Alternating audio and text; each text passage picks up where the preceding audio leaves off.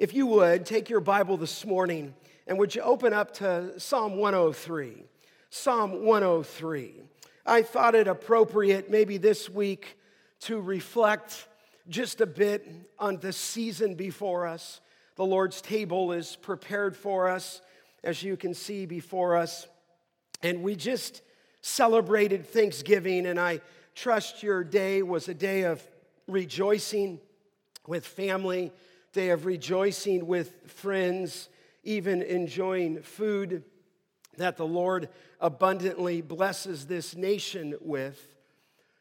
But beyond that, if you were to strip away all of your earthly blessings and you had absolutely nothing to your name, but you possessed a saving relationship with Christ, you would have everything, wouldn't you?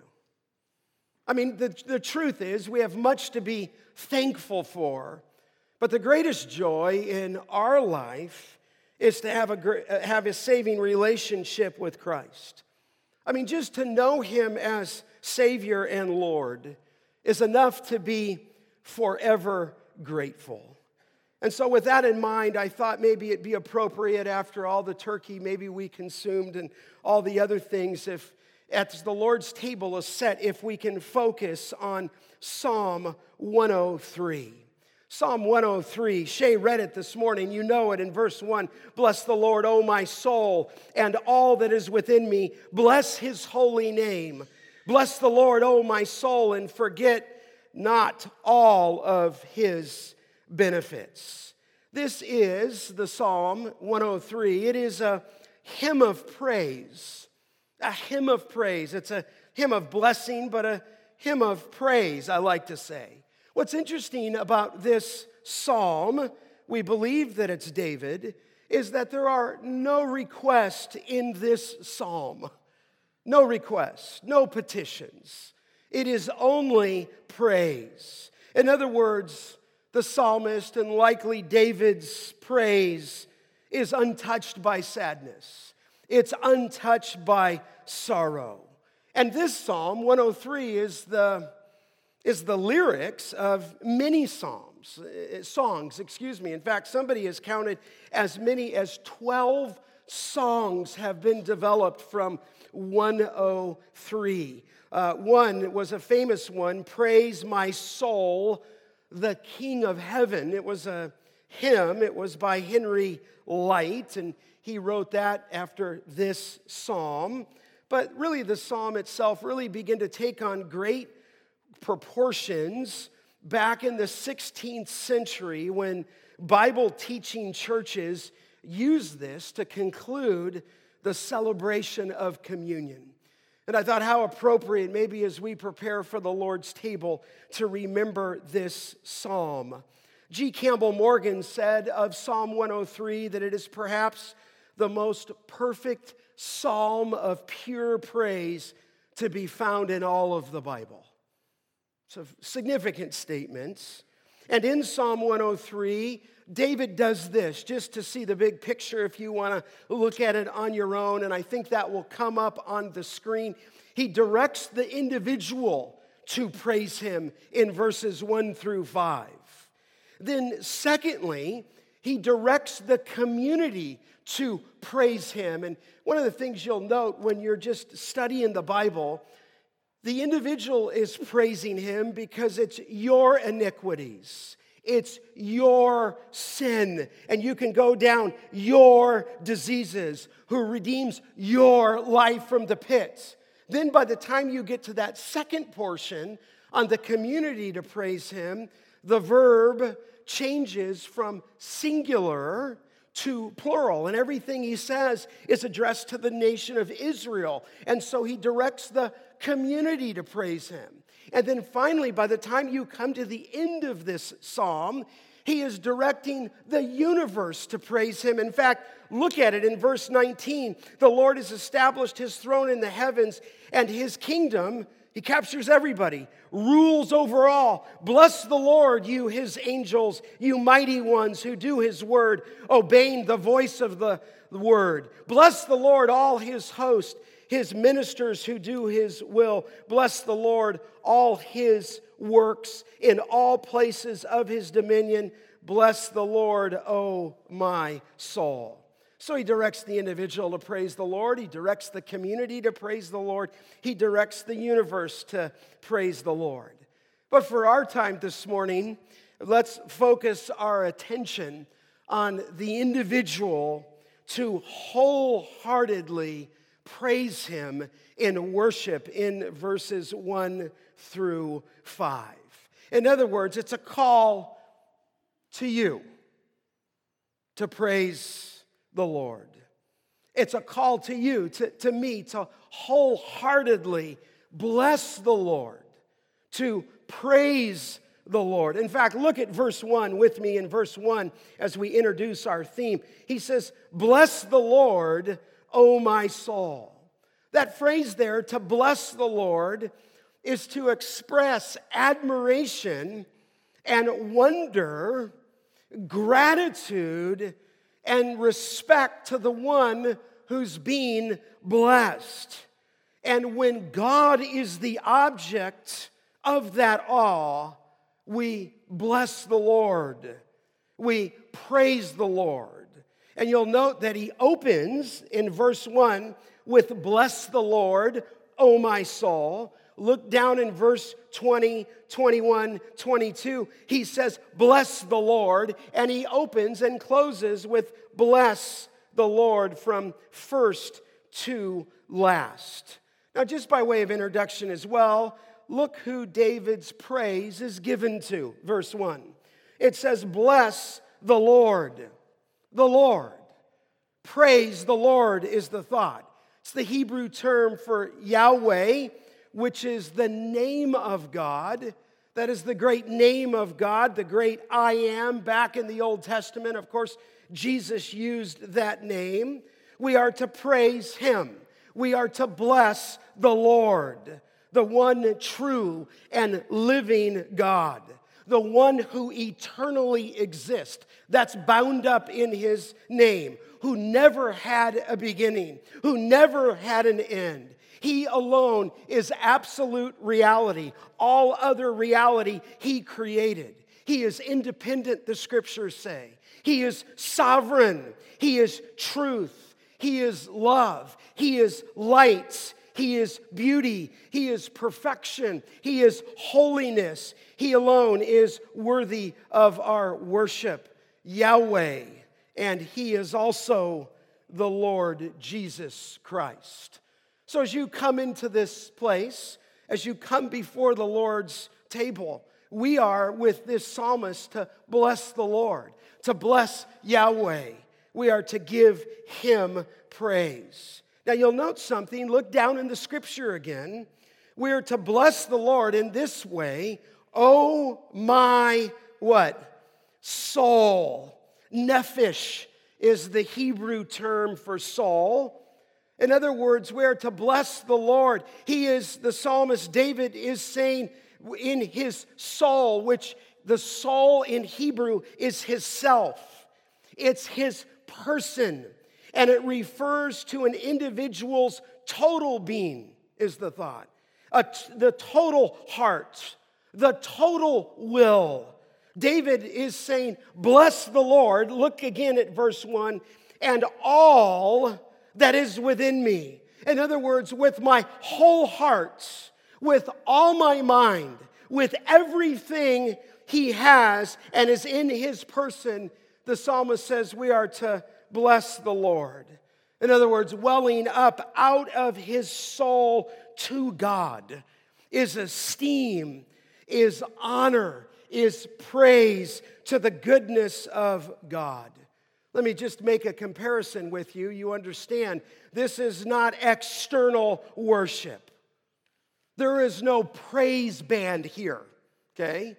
Which seems to be the modern vernacular, not in our church, but in many places, that praise takes a greater place sometimes than the word. But he says, I am blessing the Lord. I am praising the Lord. It could happen in worship, but he says, I am blessing the Lord, oh my soul. In other words, this is not external worship. At one point, I was in Israel, and I came into this place known as the Garden Tomb. There's some question, obviously, it's not what place that is exactly take place where Jesus died on the cross and where he was raised. We know the fact is that he did. In fact, there's within tradition one place called that he died at the Church of the Holy Sepulchre, and then there's another place right outside the old wall, which is called Gordon's Tomb, and many people build a case that he was crucified outside that wall at Golgotha, placed in this tomb, which has now been titled as Gordon's Tomb. But as we were there, I remember a group of people. We had our group in one area, there was another group, and we couldn't even talk and sing together as a group because the other group was just wailing uncontrollably in moaning and sobbing, and they were all doing it. And I'm not trying to fault their heart. I can't see inside their heart, but I thought God doesn't hear anymore through sobbing. That could be an external rite where one did it and then everyone did it, and we couldn't even hear each other in our group 50 yards away. The point being this, is that worship takes place in John 4 in spirit and in truth. And what the psalmist is saying here, I'm blessing the Lord, and it's happening in my soul. It's happening inside of me. In other words, he is holding personal communion on himself so as to not forget any of God's benefits. In other words, he's reminding himself of God's goodness.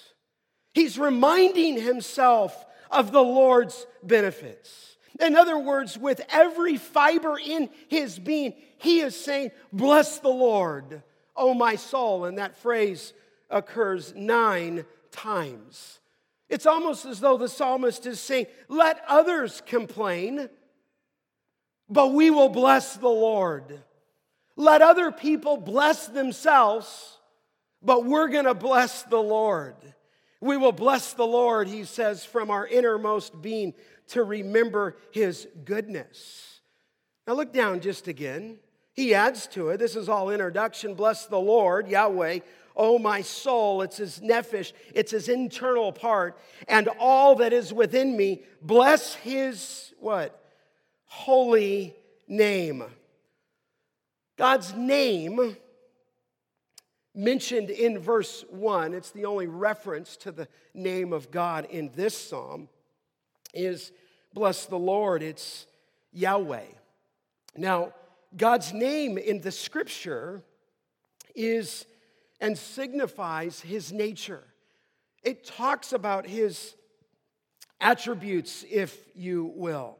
It's the very character of God. So when it says bless his holy name, his name in the scripture, all throughout the scripture, is a reflection of his person, his character. We would say his attributes. Some people would call those his perfections. And here we're blessing his name, and his name is, it says there, holy. Bless his holy name. In fact, do you remember back in Exodus 33 when Moses wanted to see God and said, show me your glory? And it says in Exodus 33:19, I will make all my goodness pass before you, and I will proclaim before you my name. It's interesting. I'm going to go hide you in the cleft of the rock, and then I'm going to let you see my backside, is the scripture, and I'm going to proclaim, it says, my name before you. You say, what do you mean he's going to proclaim his name? And he's going to proclaim his name, and his name was the Lord, Yahweh, the great I am. But what's fascinating is if you keep reading in Exodus 34:6, it says the Lord passed by. He said, I'm going to pass by. Then the next chapter, he passed by before him and proclaimed the Lord, it says a God, watch this, who is merciful and gracious and slow to anger, abounding in steadfast love and faithfulness, keeping steadfast love for thousands, forgiving iniquity and transgression and sin. What is his name? His name is a reflection of his person. His name is his character. So here, when the psalmist says, bless his holy name, you're rehearsing to yourself the very character of God, the very attributes of God. So his name is his nature, his attributes revealed. But look in the psalm again in verse 2. He repeats it again. Bless the Lord, O my soul, says it a second time, and forget not all his benefits. In other words, he cries out in emphasis because he had need again to remind his soul. And so maybe that's true of you this morning. You think he's just saying this and writing this. No, I think he's writing under inspiration, reminding himself, holding court in his own soul to bless the Lord and forget none of his benefits. And so he says it a second time because I think he had again a need to remind his soul, to remember the character of God, to remember his nature. Spurgeon said this. He said, memory is very treacherous about the best things. Spurgeon said it treasures, speaking of memory, up the refuse of the past and permits priceless treasures to lie neglected. It is tenacious of grievances and holds benefits all too loosely, end of quote. So true, isn't it? The flesh, if we're not careful, in my own heart I know this, will treasure past sins, and it will hold very loosely to all of his benefits. You need to be careful, Grace Church of the Valley. And I want to encourage you, but did you rehearse any of those this morning? Did you get your heart in a happy state even today? Or have you, by way of memory, been rehearsing all the hurts and the wounds and the things of the past, maybe the hard things of even Christmas, the hard things as we look back towards Thanksgiving? This can be a tough time. And I think the psalmist is saying, listen, I'm going to bless the Lord, oh my soul, and I'm going to forget. Look what he says there. It says, and forget not all his benefits. That word for benefits is just his acts, his works, his doings is the word. Forget none of his benefits. In fact, I was reminded this week of an old hymn. Some of you have sang it. Count your blessings. Do you remember that? Name them what?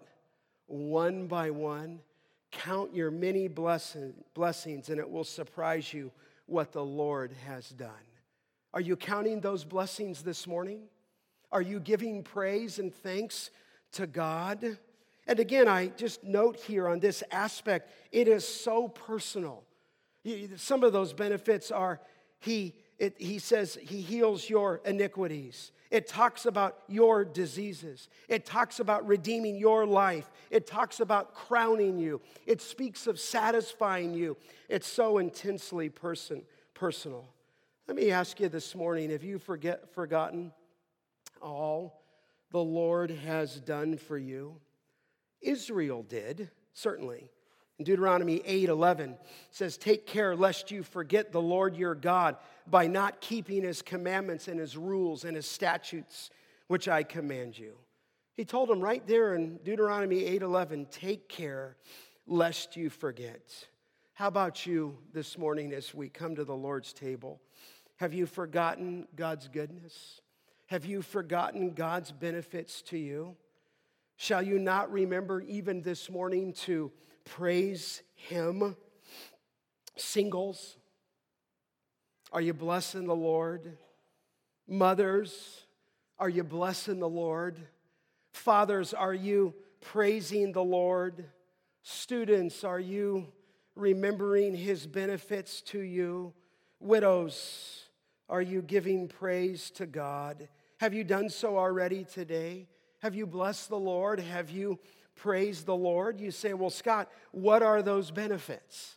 Well, certainly if we had time, weeks, we could go through those. There's 17 benefits that are listed right here in Psalm 103. But if I can just briefly, just remind you of, let's say, the first 4 benefits. I like how Spurgeon said it. He said he selects a few of the choicest pearls from the casket of divine love, and he threads them on a string of memory and hangs them about the neck of his creatures. Let's just talk about a few of those benefits for us, to us, as we prepare for the Lord's table, okay? And I'll place them in terms of God's grace to us. Let's go. First benefit, we'll just call it forgiving grace. Forgiving grace.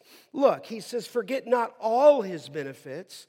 And then in verse 3, he leads out with forgiving grace, who forgives all your iniquity.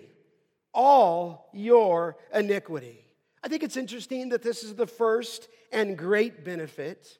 In other words, one of the greatest ways that we can bless the Lord and praise the Lord is to remember that he graciously pardoned, that he forgave our sin, that he forgave, say it this way, every sin you will ever forget, even sins in the future. Certainly, beloved, as we come to the Lord's table, we've sinned more times than we can know. And the truth is, all your sins of thought, neglect, are forgiven in Christ. Now, you'll note there that he says, we use the word forget, not all of his benefits, who forgives all your sins. He uses the word iniquity. And iniquity it speaks of perversities. It speaks of crookedness. The word literally can speak of a twisted nature.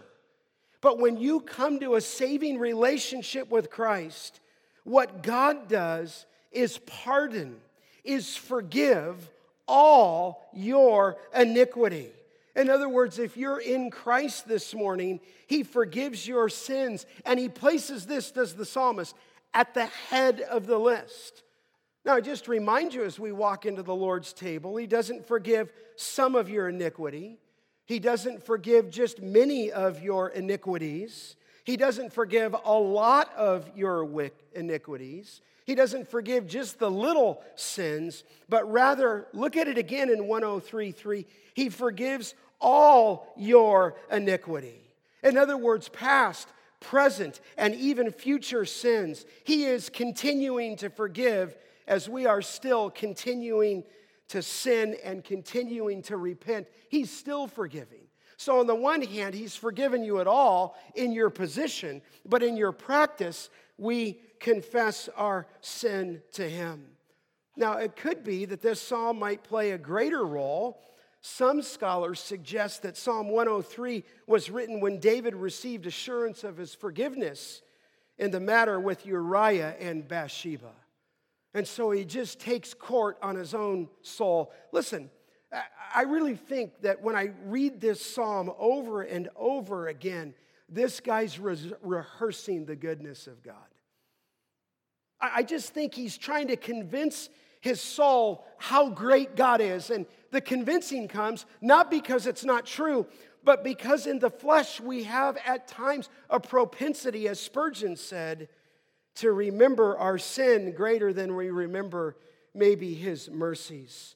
Think of some of these scriptures when you think of this first grace of forgiveness. The psalmist said in 32:1, "Blessed is the one whose transgression is forgiven, whose sin is covered."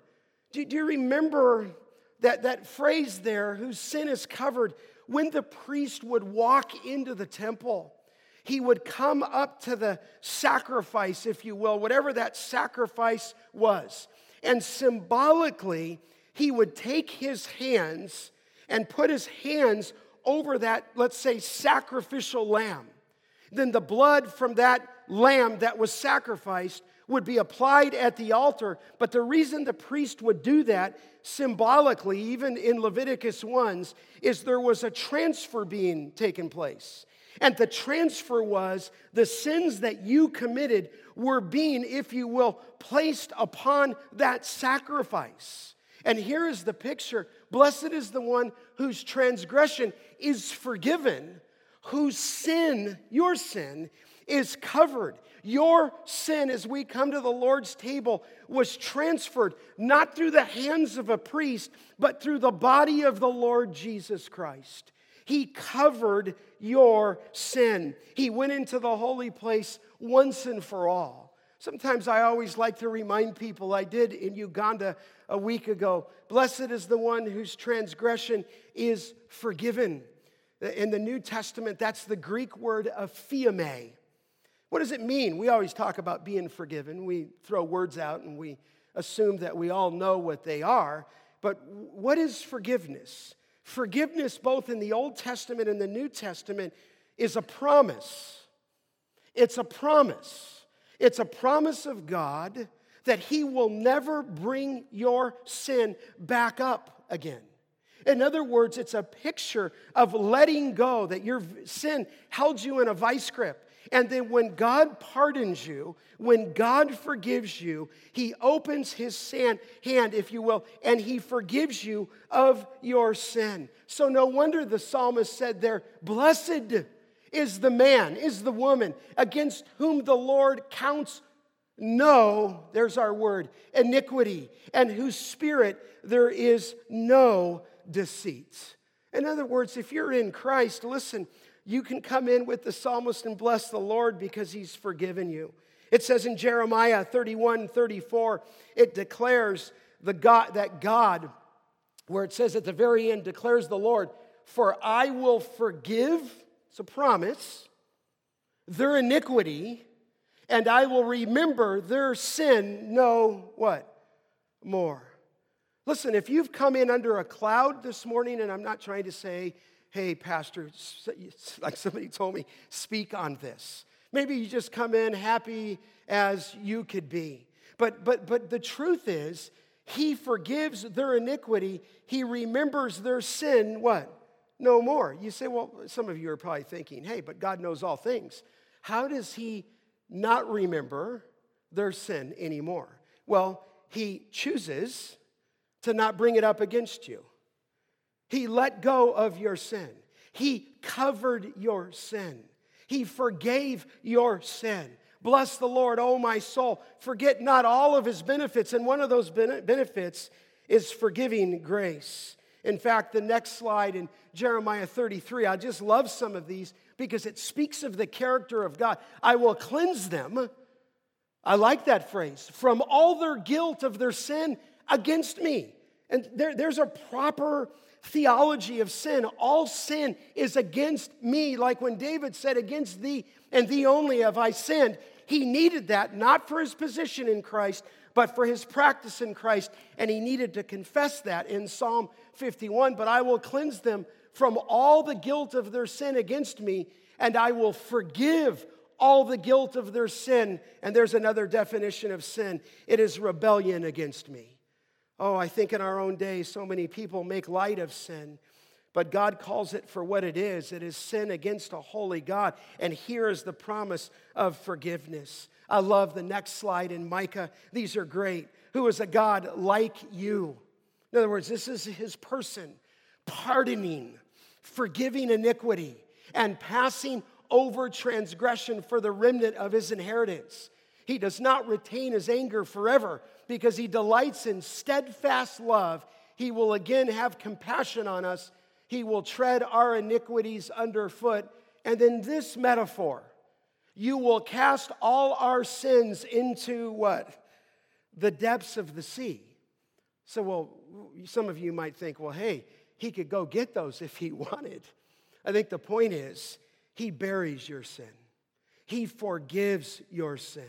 He takes your sin and puts it metaphorically into the deepest part of the sea, never to bring it up against you. Listen, let me just compel you this morning, okay? We ought to be the happiest people alive, don't you think? You this morning. Mothers, you ought to be the happiest person If you have the forgiveness of sins, here's the first benefit. If he's taken all your sin and forgave you, if he's taken your sin and covered you in the death of the Lord Jesus Christ, then we ought to be rejoicing. Hezekiah said this in the next one in Isaiah 38:17. It was spoken by, behold, it was for my welfare, Hezekiah is speaking, that I had great bitterness. But in love, you have delivered my life from the pit of destruction. You have cast all my sins behind your what? Back. Now, God doesn't have a back because he's not flesh and bones. We understand that, John 4:24. He's using that metaphorically, that God takes your sin and puts it behind his back. It's a promise to never bring that up again on you. In fact, this in Isaiah, the next one, is so clear on the character of God. I am he who blots out your transgressions for my own sake, and I will not, what? Remember your sins. This is a promise. So the psalmist here is saying, bless the Lord. Praise the Lord. From the innermost part of my being, bless his holy name. And one of his attributes is that he's a forgiving God who forgives all of our iniquities. The next one says this in Isaiah 44:22, I have blotted out your transgressions. And he's just speaking metaphorically again, like a cloud, and your sins like a mist. Now this is interesting, because in biblical counseling, which is another reason why you should go next week and say, you might even just say, I'm going to go to that because I want to grow. The greatest issue in counseling over 30 years of ministry is a lack of forgiveness that people often don't experience with God, even though he says he forgives. And this is a promise. It's a promise that when you've come to Christ, he forgives, buries, casts all your sins into the deepest sea. He wipes them out like a mist. In fact, in the context, go to verse 10, Psalm 103, verse 10. You know this. He does not deal with us, 103:10, according to our sins, nor repay us according to our iniquities. For as high as the heavens are above the earth, so great is his steadfast love toward those who fear him. As far as the east is from the west, so far does he remove our transgressions from us. As a father shows compassion to his children, so the Lord shows compassion on those who fear him. What a great statement. As far as the east is from the west, and I think you know that it's clear that he didn't say as far as the north is from the south, because if you go north, you'll run into an end south. But when you look at east and west on the axis, it's like Buzz Lightyear says, to infinity and beyond. So he takes your sin as far as the east is from the west. He removes our transgressions from us. He removed your sin. You say, well, Scott, how does that get removed? How does that get removed? It's a good question. I mean, when I'm in Rome, I was at the Basilica, if the light was on, you could go in there and confess your sins to a priest, and he can forgive your sins. And then you can walk out and sin, and then you need to come back next week and sin some more. But the truth of Scripture is this. How did your sin get removed?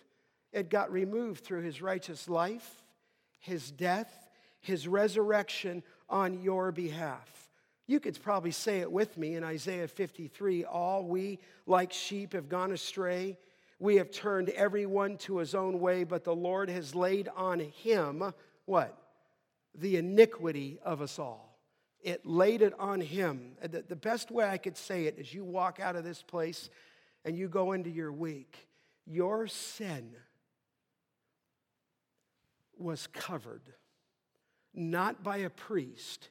Your sin was covered by the Lord Jesus Christ when he died on the cross for you, your sin was transferred from your sinful self to the sinless one.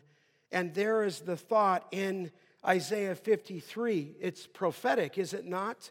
The Lord has laid on him, the coming Messiah, the servant, the iniquity of us all. God forgives you through the work of Jesus Christ on the what? Cross. Forget none of his benefits. I pray that you wouldn't have forgot that benefit today. I have to remind and rehearse myself, Lord, help me. Lord, help me be like this psalmist. Help me love him like he loved you. Help me worship not externally. Help me worship internally. Help me not forget any of your benefits, and help me not to forget your pardoning grace given to me. Now, I could push you, and I've said this to you before. How does that become yours? And what I mean by that, how does he cover your sin? How does the forgiveness of sin becomes yours by way of possession? That's what I'm asking. And there's many things that's not saying. You can't get that by your own works. You can't get that in your own righteousness. You can't get that by being religious. You can't get that by giving money. You can't get that by going on a pilgrimage.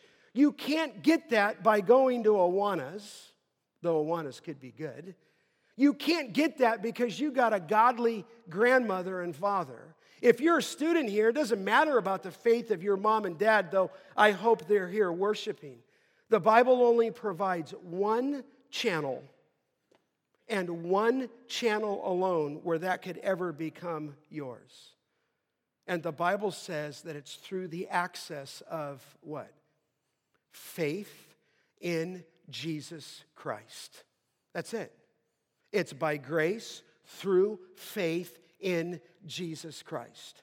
So the only way that you get your sins covered, the only way that Christ's death is appropriated to you, is when you look to the Lord Jesus Christ by faith that he forgives all of your sins.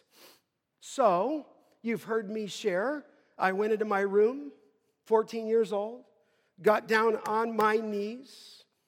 Have you done that? I'm not trying to say be like what I did, but got down on my knees and I knew I was on my way to hell. And at that point, I confessed Jesus Christ as my Lord and Savior and believed that God raised him from the dead, and I got off my knees. And I'm telling you, a miracle took place in my heart. Say, well, why? Because I looked up to him.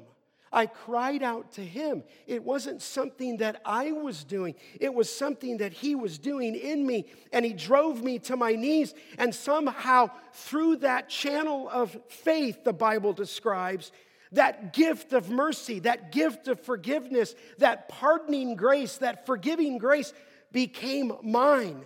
Is it yours this morning? Lots of visitors come, and I want that to be yours. Have you come to a place where you've come to the end of your righteousness? Have you come to the end of your own good works? Have you come to the end of your religiosity? And have you looked only to the Lord Jesus Christ, looked to his death on your behalf, recognized his resurrection, and reached out to him through the channel of faith so that it becomes yours? And then I think we understand the Bible enough that even faith is a gift from God. But that's the only way that it could come. It doesn't come through a priest. It doesn't come through some other mediator. It doesn't come by being in this church. It doesn't come by going to the youth group. It doesn't come by going to the ladies' Bible study. It has to take place in your heart where you recognize your utter lostness and you cry out to the Savior for pardoning grace, for forgiving grace. You know what's amazing about this? A young man who's in love with his fiancée or in love with his wife will go beyond all human measure at many times to show that love because of his great love for her. But what's so opposite in that picture is that God demonstrates his own love towards us, in that while we were yet what?